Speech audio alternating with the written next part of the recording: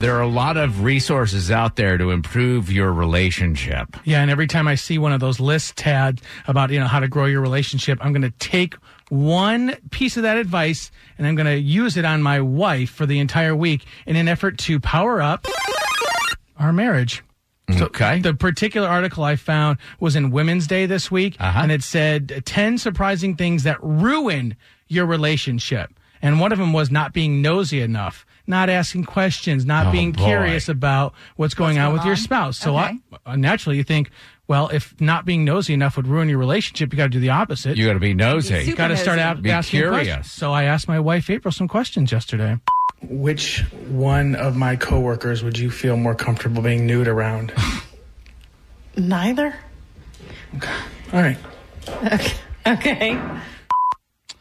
I'm disappointed. Why are you disappointed? Oh, that my wife didn't say you guys? She feels uncomfortable around Kara. Oh, yeah. All right, so that question missed the mark. So I decided to dig in a little more with my wife, April. What movie title would best describe your parents' romantic frequencies? I don't even want to know. I'm asking you. I don't even want to think about it. That's gross. Agreed. Still really struggling to get that dialogue. Right, you haven't gotten anything out of her. Nothing. I mean, I'm being curious. Not getting anything from my wife. Last question. When was the last time that you felt left out, and how did you handle it?